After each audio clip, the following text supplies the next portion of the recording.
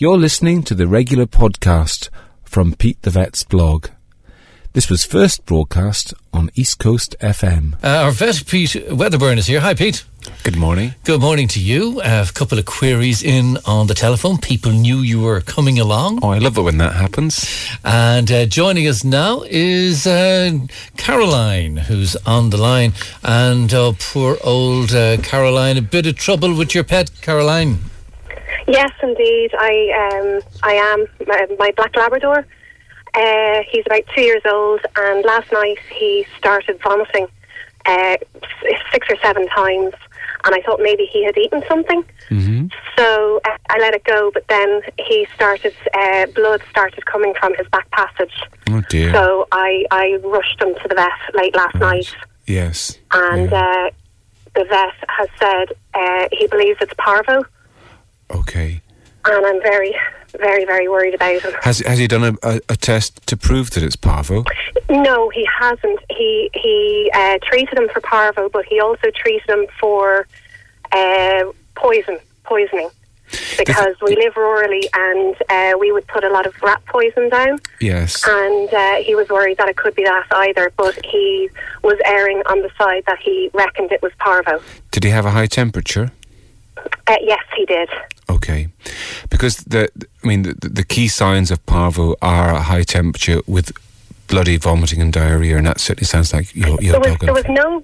Sorry, Pete. There was no blood in his vomit. It was just in the diarrhea, pure blood coming out of his back passage. There was nothing else. There was no diarrhea or anything like that. It was just pure blood. But there are other things that can cause that other than parvo, and to make the specific diagnosis of parvo, you have to actually take a sample and have it analysed for the virus particles. Right. And you said your dog's been vaccinated against parvo.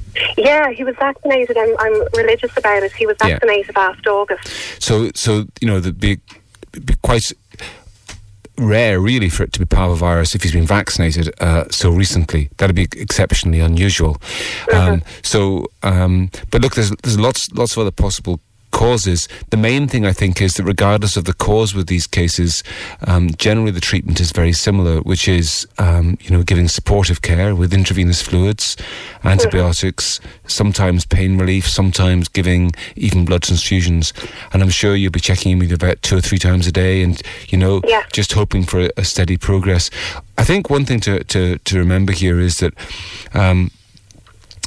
illnesses that come on very suddenly like that, often they can also recover very suddenly, and things can look very dramatic, but they're not always as the prognosis isn't always as bad as people fear. Animals can recover from quite serious illnesses like this. They can make quite astonishingly quick recoveries too. So let's hope that that's what happens in this case. Yeah, you feel sorry for them, don't you?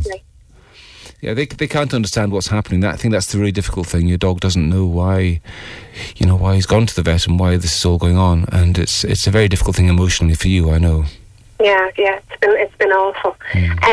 Pete, could it possibly have been? Are they the same symptoms as poisoning, rat poison?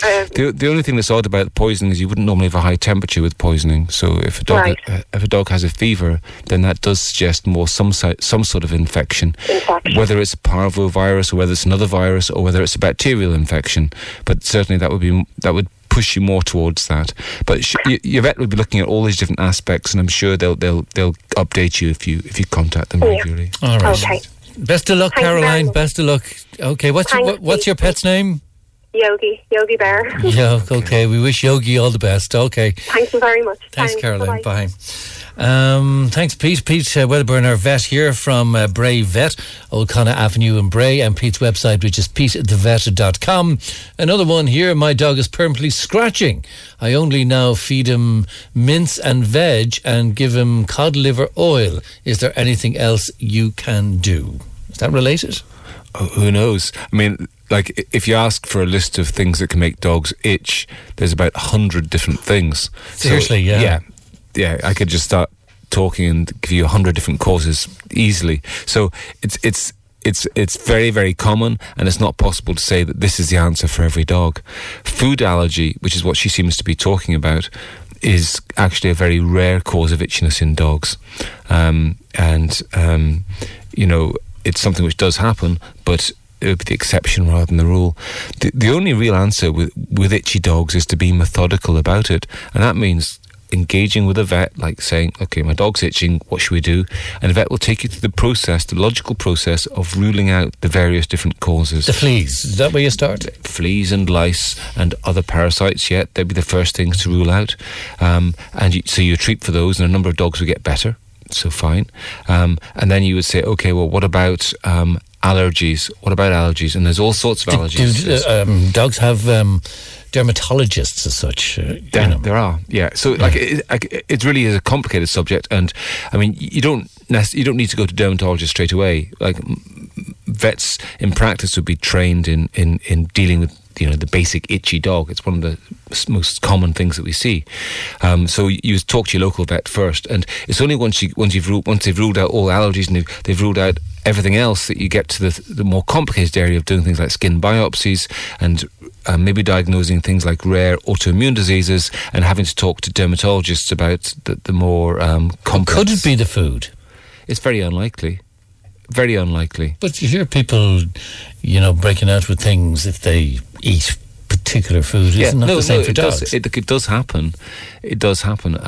But it would be much less common than, let's say, allergies to pollens and dusts in the air. That's really common in dogs. So what should this texture do about the diet?